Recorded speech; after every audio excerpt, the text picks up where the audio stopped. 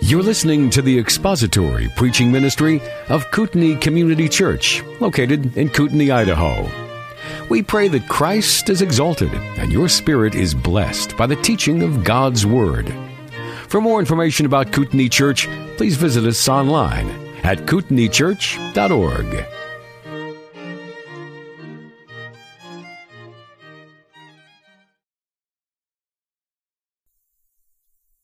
We will read together verses 1 through verse 8, Hebrews chapter 6.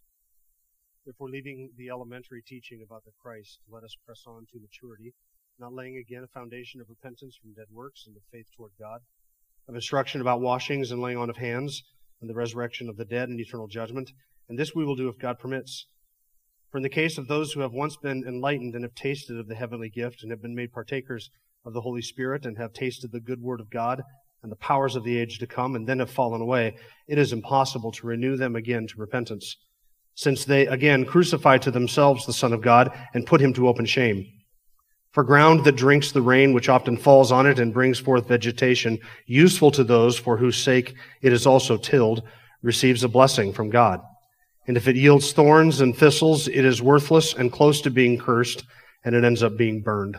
Let's pray together before we begin. Father, we know and admit that this is a challenging text for us to understand, and it is one that requires us to be thoughtful and contemplative and to really meditate and think clearly, and we pray that you would help us to do that today. There are gems and precious truths in this passage which are here for our edification and our equipping, but it requires some effort for us to be thoughtful in how we treat it and how we handle it and how we think about it. And so we pray that by your grace you would enable us to do that for the glory of Christ our Lord, in whose name we pray. Amen. All right. I made it through another week, which is a good thing, because I told you last week I didn't want my last sermon to be a presentation of a theology that I reject with every fiber of my being. And so the Lord, by his grace, allowed me to live to today to at least to present to you what I think is an alternative understanding of Hebrews chapter 6, one that is consistent with a reformed understanding of the security of the believer. And so last week basically was one long introduction to today's sermon, and I have a little bit more of that introduction to lay out before we get into verse 4, but we will. In last week, we went through sort of an overview of the heart of this warning passage, verses 4 through 6. We kind of got a bird's eye view of the flow of the passage and the argument that the author is making. We observed a few things that are going to become very significant in some of the things that we're looking at today and over the next few weeks. Then I presented to you three of the most common understandings of the warning passage in Hebrews. And I will review those here in a second. And then the last thing that we did was we focused in on one particular understanding of Hebrews 6, which is that this describes believers who can and do genuinely lose their salvation. So that's what we did last week. And those three positions that we covered last week, just for sake of real quick review, number one, that this is a reference to backsliding Christians, that they fail to press on to maturity, that instead they continue to draw back and to slide into apathy and immaturity and to regress in their spiritual life. And that what is lost in the passage is their blessings, their nearness to the Lord, their kingdom usefulness in this life, or the glory in the kingdom that is to come, or eternal rewards, but it does not refer to losing salvation. That's the first view. The second view is that this is a hypothetical scenario. This was Spurgeon's position, that this describes a hypothetical scenario, and Spurgeon is running it out to show us how the absurdity of believing this. If it were possible for one who has received these blessings to be lost, then they could not be renewed again to repentance, and they could not be saved again, because then they would need more of the Holy Spirit, but the Holy Spirit has already done that. They would need repentance again, but they've already repented. They would need another sacrifice for their sins, but they already have Christ. And so the argument is, since they have received everything possible to save them the first time, it is impossible for them to lose that salvation, because then a second run at salvation would be absurd or impossible and undoable, because Christ couldn't be re-crucified all over again. So the hypothetical scenario. And the third one is that this means that a believer can genuinely lose their salvation. And that's the one that I explained to you last time, that what is described here as true believers, what is described here in terms of the loss, is not just the rewards, not just kingdom usefulness, and not just eternal blessings, but of their salvation. And they are the ground that is burned in verse 8. So there is something that is common to all three of those positions, and that is that all three of those understandings of the passage believe that this is describing somebody who is a genuine and true believer. That these four phrases that we have in verses 4 through 6, that they have once been enlightened, they have tasted of the heavenly gift, they have been made partakers of the Holy Spirit, and they have tasted of the good word and the powers of the age to come, that those four phrases describe genuine and true Christians. That is what all three of those views have in common. Is there an alternative to that? There is an alternative to that, and I'm going to present it to you. So in the words of Spurgeon, who believed, of course, because he took the hypothetical view, that this describes believers, remember what his claim was. Here's what Spurgeon said. If the Holy Spirit intended to describe Christians, I do not see that he could have used more explicit terms than are here. How can a man be said to be enlightened, to taste of the heavenly gift, and to be made a partaker of the Holy Spirit without being a child of God? And that is the position of all the others who hold those other three positions, that this has to describe a believer, and it can't describe somebody who is an unbeliever. So is there an alternative to that position? There is. And here is my own view on this, and I'm not alone in this. And again, I would just remind you, I'm not pulling the stuff out of the ether on myself, okay? So I am relying in what we're about to go through in the next several weeks, a chapter in a book called Still Sovereign by Wayne Grudem. I don't agree with everything that Wayne Grudem says, but much of what Wayne Grudem says is really, really good. And this one chapter in this one book is worth the weight of that book in gold. It's worth the weight of all my commentaries on Hebrews in gold. It is absolutely fantastic. It is the best exegetical work on this. And so Wayne Grudem would agree with most other Reformed commentators or people who would hold, generally speaking, our position on the security of the believer. He would agree with that. And so I'm going to be drawing much on what he says, and you may even hear me quoting him in the weeks to come. So here's my own position. I'm going to do this. I'm going to state it. Then I'm going to give you 4 statements to clarify it. And then I'm going to show you what it is that I have to prove to you in order to demonstrate that this perspective on the warning passage is legitimate.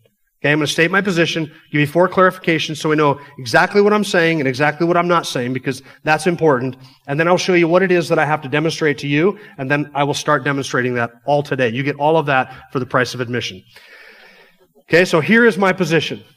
This is what I believe that the passage is teaching.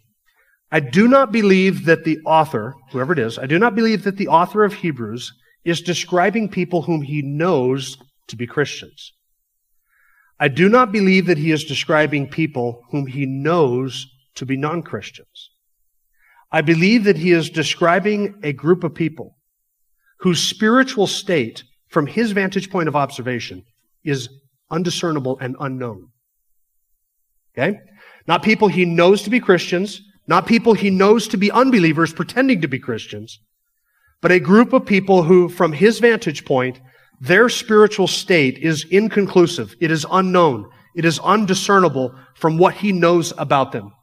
He knows enough to describe them with these phrases, but in terms of whether they have genuine saving faith or not, that is not something that the author can know for certain. So not that he's describing believers, not that he's describing unbelievers, but that he is being intentionally inconclusive regarding their spiritual status. So one of the things that we observed last week is that there are here 4 positive statements, right? We just went over them. 4 positive statements and 1 negative statement. The 4 positive statements, the question is, do they describe a genuine and true believer? And the 1 negative statement, that they have fallen away. We're going to set that negative statement aside for just a moment. Actually, for this week and probably the next week. We're going to set that aside. We're not going to neglect it. We'll get to it. But we're just going to focus on these first 4 positive statements, which all of these other folks seem to say genuinely describes, without any doubt, beyond a shadow of a doubt, genuine and true believers. So we're going to set aside the fallen away, because we all agree they fall away. We all agree that something is lost. We all agree on that. But the question at the heart of the issue is that these first 4 positive statements, that they have once been enlightened, have tasted the heavenly gift, etc., do those 4 positive descriptions of these people describe certainly, conclusively, unequivocally, beyond any shadow of a doubt, genuine and true Christians who possess saving faith and have experienced salvifically the blessings of salvation in Jesus Christ? I'll say that again. Do those 4 phrases describe positively, conclusively, definitively, unequivocally, beyond a shadow of a doubt, that these people whom he is talking about have experienced salvifically, that word is important, in a saving sense, genuine salvation and the new covenant blessings in Jesus Christ? That is the question that is at the heart of the issue. Okay, so my position, he's not describing people who he knows to be believers, not describing people who he knows to be unbelievers, pretending to be believers, false believers, but that he is describing a group of people whom he would say, if he were to put it in our language, he would say, I'm not quite sure. They seem to have experienced things that are common to Christians. They look as if they might be in, but I don't know, they could be out. They've experienced these things, but the question of whether or not they have true, genuine, saving faith, that the author cannot know for sure. So he's being intentionally vague in his description of these people. Okay, that's my position. Now let me give you 4 clarifying statements. And you might think that these 4 clarifying statements are going to go by rather quickly, but they're not. Here's the first one. And this is going to sound like I'm just contradicting what I just said, but listen carefully. These 4 phrases could describe a believer. They could describe a believer. I'm not saying that they definitely do not describe a believer, because these 4 phrases could describe a believer. Because I would argue that every true believer in Jesus Christ would be described by all 4 of those phrases. If you're a believer in Christ, you have been enlightened, you have partaken of the heavenly gift, you have been made partaker of the Holy Spirit, you have tasted the heavenly gift, and you have tasted the good word of God and the powers of the age to come. If you're a believer in Christ, those 4 things could describe you. So these 4 phrases could describe a believer. For instance, but they don't necessarily, let me put it this way. These 4 phrases could describe a believer, but not everybody that these 4 phrases could describe would necessarily be a believer. Does that make sense? Let me illustrate it. Let's say that I were describing somebody and I said, he has heard the gospel, he has felt the guilt and the sting of his conscience, and he has come to understand his need for a Savior. Do those 3 phrases describe a believer? They could, but they can also describe an unbeliever, right? Because we would say all 3 of those phrases would describe every believer. Every believer has heard the gospel, he's felt the sting of his conscience, and he has become aware of his need for a Savior. But those 3 phrases do not tell me whether that person has responded in saving faith and repentance or not, whether they have been justified or not, whether they have believed or not. All of that is up in the air. So those 3 phrases would describe every Christian, but not everybody that those 3 phrases would describe is a Christian. And I would suggest the same thing is true with these 4 phrases. Yes, these 4 phrases could describe a Christian, but not everybody described by these 4 phrases would be a Christian. Are you able to make that distinction in your mind to see where I'm going? Let me flesh it out a little bit more. Let's say that you ran across these 4 phrases that we find in Hebrews chapter 6, and they were in, say, the book of Acts, written by Luke, and Luke uses them to describe the Apostle Paul. Okay? Would you assume that he is describing there a believer or an unbeliever? You'd say, well, those 4 phrases, they have to describe, he's talking about a believer there. That's the Apostle Paul, obviously. But let's say that you saw those same 4 phrases, not in the book of Acts by Dr. Luke, but in the Gospel of Luke by Dr. Luke, describing not Paul, but Judas Iscariot and his apostasy. Would you then conclude that those 4 phrases must describe a believer? Since by Jesus' own words, Judas was a devil from the beginning, chosen because Jesus knew that he would betray him? Would you say that has to describe a believer? You would say, no, those 4 phrases could describe a believer because every believer has experienced those things, but not everybody who has experienced those things is necessarily a believer. Okay, so here's the second statement to qualify my position. Second, the phrases by themselves are inconclusive. That is to say, you cannot read these phrases and say, oh, conclusively, we have to conclude from these phrases that describes a believer. Because we can take each one of these phrases and examine it by itself and say, does this positively, again, unequivocally, without a shadow of a doubt, definitely describe somebody who is a believer? No, not necessarily. The phrases themselves are inconclusive. Third, the meaning of these 4 phrases must be determined by their context. The meaning of these 4 phrases must be determined by their context. Now, this is something that even people who are on the other side of the theological aisle from us would agree with. For instance, Grant Osborne in the book, the 4 views on the warning passages of Hebrew, he presents what he calls the classical Arminian view, which means you can lose your salvation. He's defending that. So he's somebody who believes that you can lose your salvation, and in the introduction to his contribution to that book, Grant Osborne writes this: if this passage were found in Romans 8, we would all hail it as the greatest description of Christian blessings in the entire Bible. Close quote. Now guess what? That's true. If this passage were found in Romans chapter 8, we would hail it as the greatest description of Christian blessings in the entire Bible. You know why? Because in Romans chapter 8, the Apostle Paul is speaking to true and genuine believers whom he knows are saved, and he is telling them, you are secure in Jesus Christ, not because of anything you have done, but because God chose you in eternity past, put you in the Lord Jesus Christ. He died in your place, and in God's eyes, you are glorified. You are secure as you could possibly be. See, in Romans chapter 8, Paul's describing the security of the believer. But these phrases don't occur in Romans chapter 8, do they? They occur in where? In Hebrews chapter 6, which describes the damnation of apostates. So why would we assume that these phrases used in this context would describe believers? You see, those who are on the other side of the theological aisle want to say context is important. And if we found these phrases in another context, we would assume that they're describing believers. You're right. Context is important. And in this context, we have no reason to assume that they're describing believers, since he is not describing what we know to be believers. He's describing people whom we know to be what? Apostates, who suffer damnation. So context is important.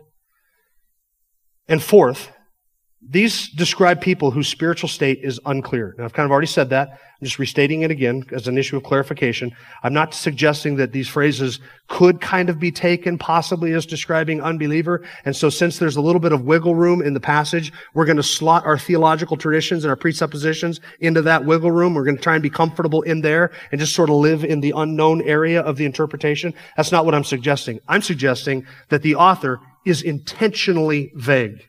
He is intentionally not coming down on one side or the other as to whether these people are clearly into the camp or clearly out of the camp.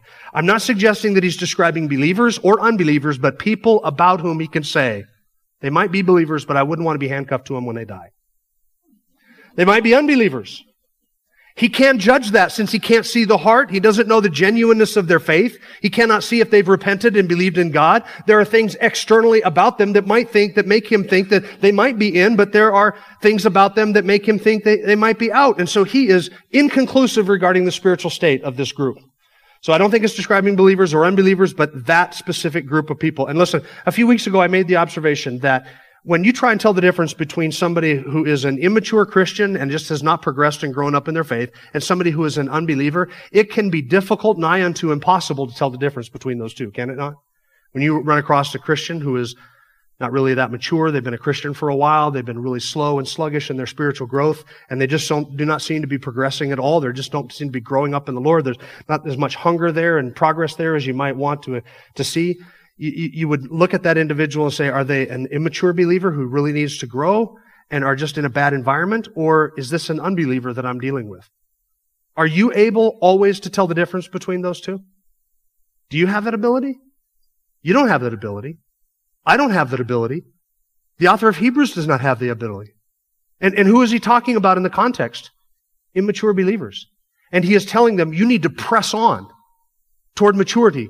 Now, in the case of some who have experienced all of these things, and then they have fallen away, they are judged and burned. But, verse 9, I'm convinced of better things concerning you. So these phrases could describe believers or unbelievers, and nothing is for certain known about their spiritual condition. We recognize that this category of people exists, and we have it in our minds that this group of people exists, and we make allowances for that, and we think in these terms constantly, and we know that this is a large group of people. Is it always easy for you to tell the difference between a wolf in sheep's clothing and a genuine sheep? Are you always able to tell the difference? Are you always able to tell the difference between a sheep and a goat? Between the wheat and the tare? Between the believer and the make-believer? Between the believer and the almost believer? Is there a light on people's foreheads that goes off when they have genuine saving faith and you say, okay, now they're a believer. Now the light on their forehead just went from unbeliever to believer. Does that ever happen in your experience? No, it does not. So there is this whole group of people whom we know have heard the gospel and who begin to experience all of the things necessary for conversion. They experience things that are attached with the Christian community and the Christian covenant, the New Testament covenant. But as in terms of whether they have actually crossed from darkness into light or not, that we do not know. And we cannot know that. All we can say is, they've once been enlightened. They've tasted of the powers of the age to come. They've been partaker of the Holy Spirit. And they have tasted of the good word of God, etc. We can say certain positive things about them, but whether or not they're genuinely saved or not, that we cannot know. That is who the author of Hebrews is describing. Now, though their spiritual condition is unknown, hear this. Once they fall away, their spiritual condition is then at that moment revealed. You see, it is in the falling away that the certainty regarding their spiritual state is made manifest to all. Why would I say this? Because this is what John says in 1 John chapter 2, verse 19. They went out from among us. They left us and departed us. They walked away from us. They went out from among us because they were not of us. If they had been of us, if they had truly been believers, they would have remained with us. But it went out so that it might be made manifest and demonstrated that they are not truly of us. John distinguishes between those who are with us and those who have left us. And those who are left us, John says, those who left us, John says, they were never really of us. And their leaving manifests their true spiritual condition. So this group of people who are described by these 4 verses, the author would say, we don't know. We know that these certain things have happened to them. But listen, when they walk away, that reveals and manifests their true spiritual state. They're not truly Christians. You know how we know if they are genuine partakers of Christ? Because they will persevere all the way to the end. They will hold fast their confidence and their firm assurance all the way into the end. When they depart and they leave from among us, it demonstrates that they are not truly believers. Now, that's my case stated. Now I have to prove my case, don't I? And there are a few things that I've got to prove. I'm going to show you how big of a hill that it is I have to climb in order to make the case that what I've just said to you is a right and proper interpretation of the passage. Here are the 5 things that I have to demonstrate. Now, these 5 things have to be demonstrated by anybody who tries to interpret the passage, but here they are. Number 1, I have to explain each of these first 4 phrases and show you that they are not definitive descriptions of a believer. I have to describe each of these 4 phrases, explain them, and show you these are not definitive definitions of a believer. Second, I have to show that my view fits the strong language of verse 6, that it is impossible to renew them again to repentance. I have to show that my view explains the difficult language of verse 6 when he says they crucified to themselves again the Son of God and put him to open shame. That's strong language. My view has to explain that. My view has to fit. I have to show you that my view fits the illustration of verses 7 and 8 of the ground that produces fruit and the ground that produces thorns. It has to match that illustration and match it well. And then I have to show you that my interpretation of this passage fits the entire context of this warning passage, which I think I have shown you that it does, just in explaining to it. I've shown you that he's describing immature believers, and then he is describing a group of people whose salvation he is not sure of, because they may be immature believers, they might be unbelievers, but if they depart and leave, then they perish, because they were never really believers. And then in verse 9 he says, but I'm convinced of better things concerning you, things that accompany salvation. I think I've demonstrated that kind of that interpretation would fit with the whole flow of this warning passage. But then fifth, I have to show you that this interpretation would fit with all of the warning passages in the book of Hebrews, all 5 of those.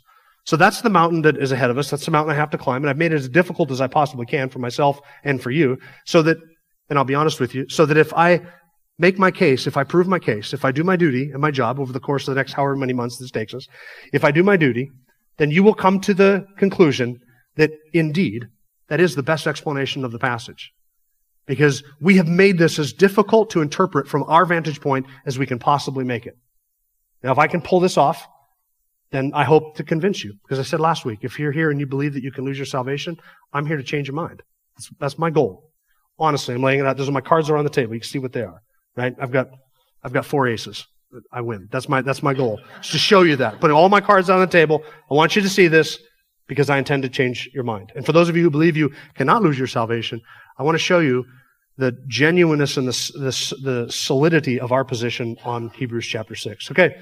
So that's it. Is it 11:45 already? My goodness. Okay. So do these phrases definitively describe believers? Now, it's been suggested that one of the ways of handling this passage is to say that you have to take all of these descriptions together. You really can't isolate any one of them.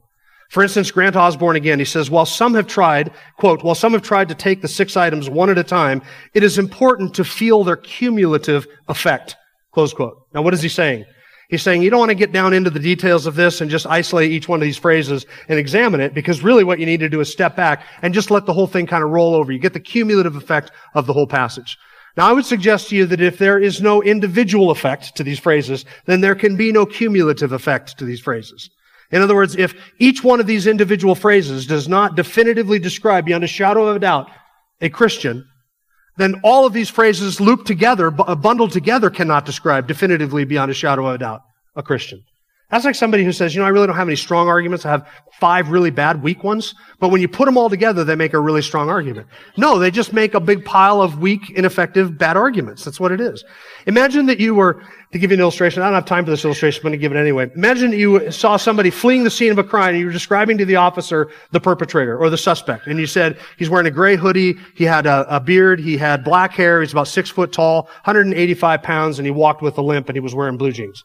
And the officer said to you, so he walked with a limp. And you say to the officer, well, not definitively, but listen, when it's not any one of these things really describes him, but if you put them all together, they do describe him. Right? So he had a gray hoodie. Well, not necessarily, for certain a gray hoodie. None of these things really describe him, but you put them all together and they do. See how absurd that is? That's why I said last week, the details of this passage are our friends.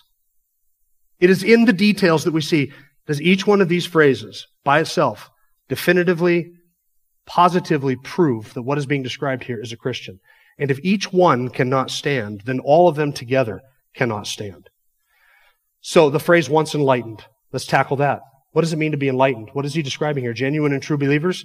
Graham Cockrell, in his commentary on Hebrews, says, quote, those who have once been enlightened is a reference to conversion. It's a reference to conversion. You hear what he's saying there? Enlightened equals conversion. He then cites Ephesians 1:18, where Paul says, I pray that the eyes of your heart may be enlightened. He's speaking there to Christians, so that you will know what is the hope of his calling, what are the riches of the glory of his inheritance in the saints.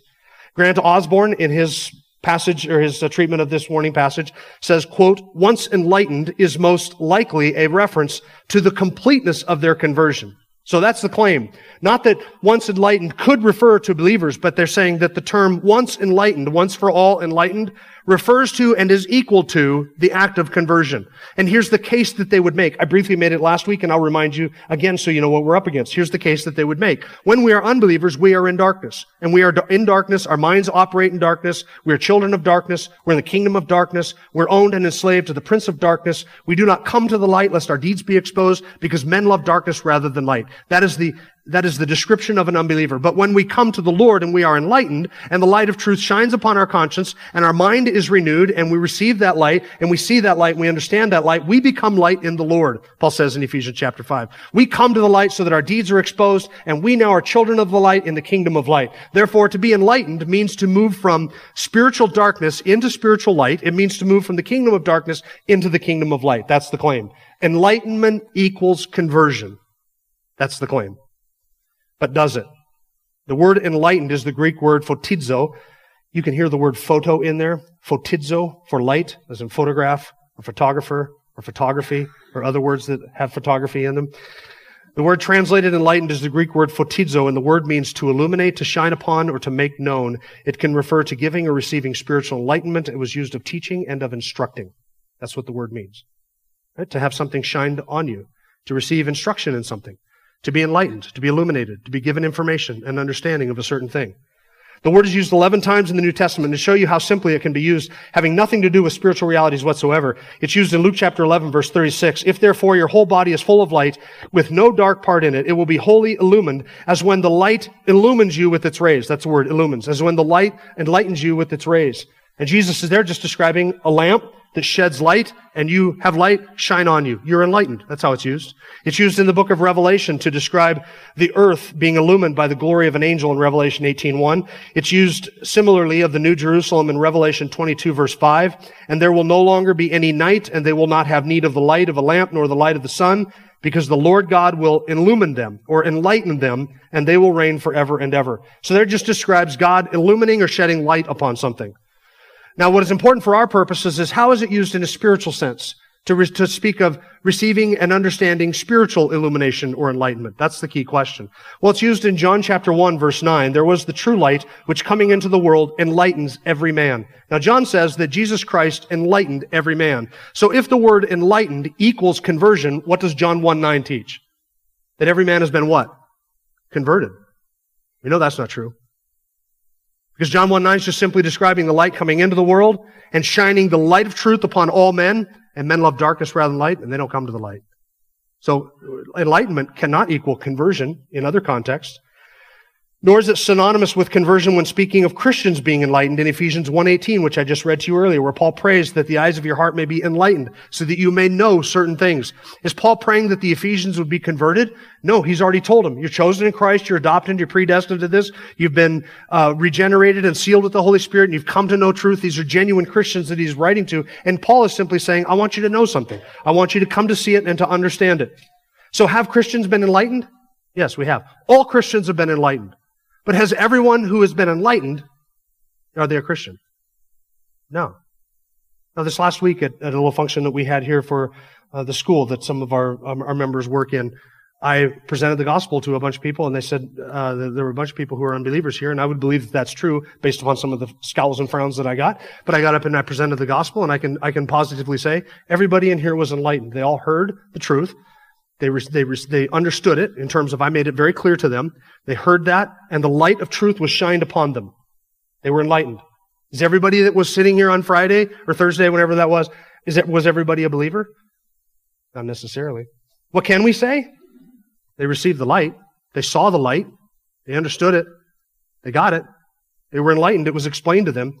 Millions have heard the gospel and studied the gospel and themselves have preached the gospel and presented the gospel who are at this very moment unregenerate, who do not understand the gospel and have not actually embraced the gospel. How else would you describe the thousands of quote-unquote pastors who preach in mainline churches, apostate churches, or teach in apostate seminaries where they deny all the cardinal doctrines of the truth, and yet they sit there and they talk about spiritual things and gospel things all day long? Have they been enlightened? Wouldn't you not say that they have understood the truth and they have seen the truth, they've heard the truth? Yeah, they have. The light has shined upon them, but does that make them believers? No. Is enlightenment the same as or synonymous with conversion? It is not.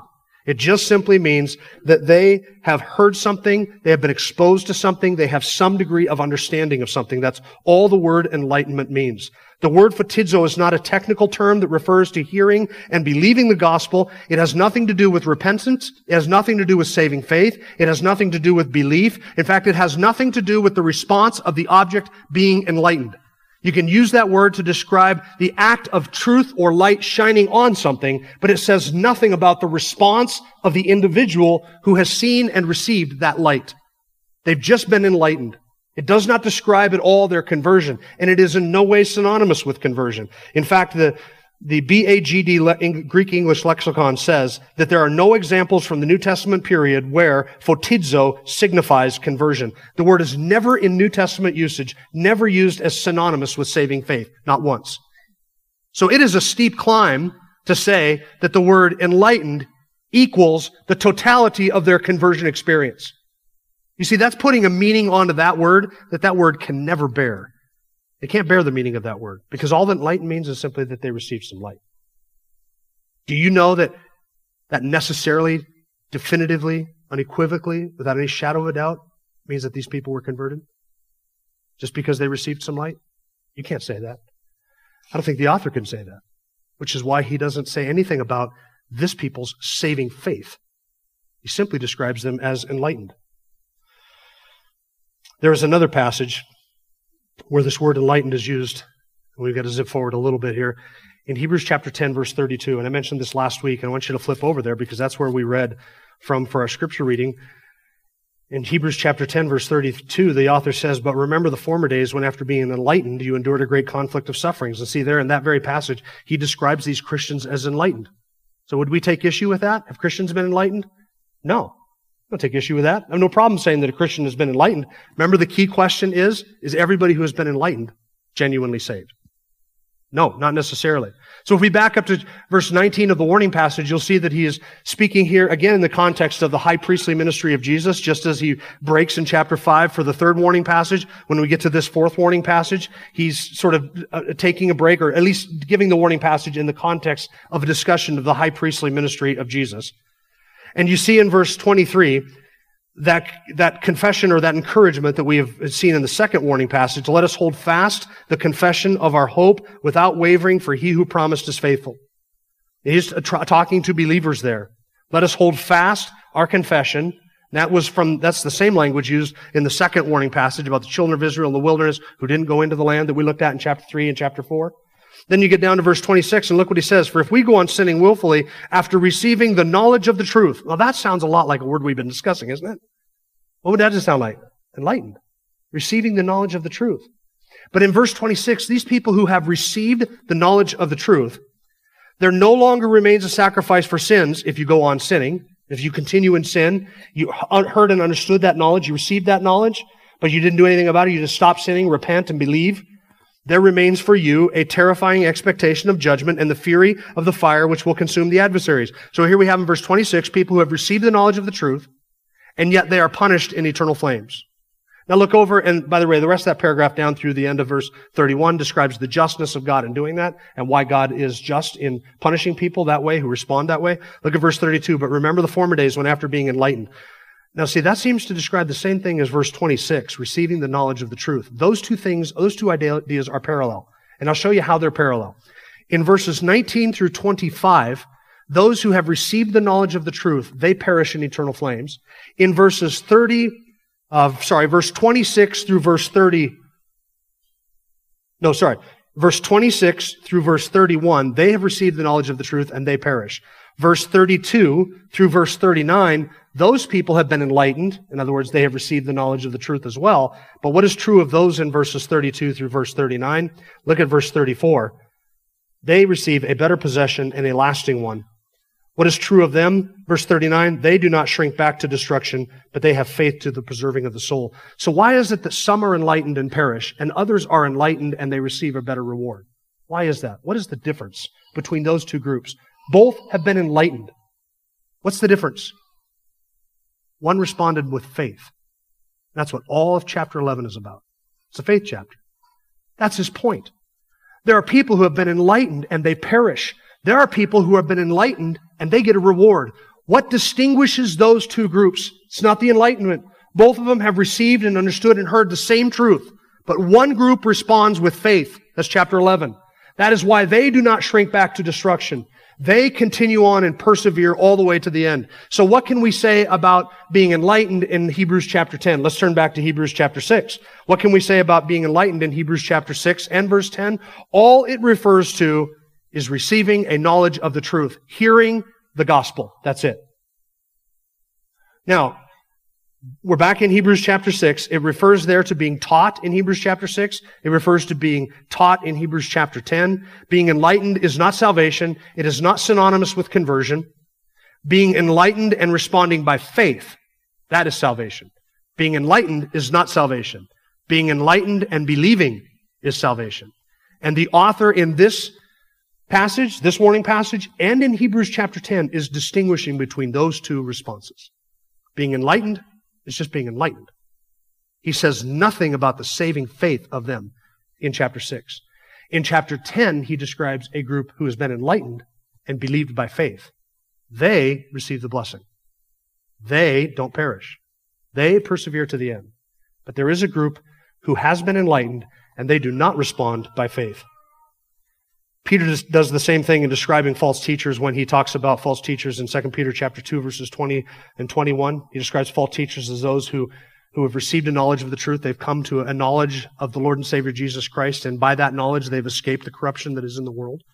But then like a dog returning to its vomit, like a pig having washed to its wallowing in the mire, those false teachers return right back because what did they lack? They lacked saving faith and regeneration and the change of nature. But they had received a knowledge of the Lord Jesus Christ that for a brief period of time delivered them from their worldliness and their sinful desires. But that deliverance did not last. So enlightenment is necessary for salvation, but it is not synonymous with salvation. It is possible to hear about and to understand and to see the path of righteousness and never to enter onto that path of righteousness. And the author is not saying that they, having been once enlightened, are therefore definitively, positively, beyond any shadow of a doubt, saved. Enlightenment has nothing to do with whether or not one is saved. So remember the case that I need to make. I need to show you that enlightenment doesn't necessarily mean salvation or conversion. But keep in mind that those who believe that this passage teaches that you can lose your salvation, they have a case to make as well. And here's the case that they have to make. They have to make the case that enlightenment equals conversion, and that in this context, Hebrews chapter 6, it most definitely equals conversion, and that these people in Hebrews chapter 6 are genuinely saved and have lost their salvation. But what can we say about the term once enlightened as it's used in Scripture, as it's even used in the book of Hebrews? What is the most we can say about it? The most we can say is that these people heard the truth. That's it. That's the most that phrase will tell us. You cannot take all of salvation and conversion and all that entails and cram it into the word enlightenment and say, therefore, enlightenment equals conversion. No. Enlightenment just means that they have heard the truth. It means to receive the knowledge of something. It does not indicate any response to that knowledge on behalf of the person who was so enlightened, and it is not synonymous with conversion. So here's my question. Are you justified in saying, on the basis of this phrase, once enlightened, that this group of people is definitively, unequivocally, certainly, beyond a shadow of a doubt, genuine and true believers, based upon that phrase and that phrase alone? Would you be justified in saying that? I hope I've proven to you that you cannot be justified in saying that. Now, I know what the other side would argue. It would say, again, you can't take just one phrase and base the whole case on that. I know. They would say, there's 3 other phrases, and those 3 other phrases make my case. We will see, won't we? Not today, obviously, but we will see. We'll take the next one and we'll see. Does the next one definitively prove that what is being described here is genuine and true Christians? The phrase once enlightened doesn't. It just means that they heard the truth. Millions hear the truth and never respond to saving faith. And consequently, they are lost. That's all enlightened means. Let's pray. Father, we're grateful for this time of study and reflection and meditation that we have had. We're grateful that you give us the mental abilities to understand these things and you call us to do so. And it is our desire that in all that we do, in all of our thinking and our theology, we may reflect not our presuppositions, but that we may reflect what your word clearly teaches.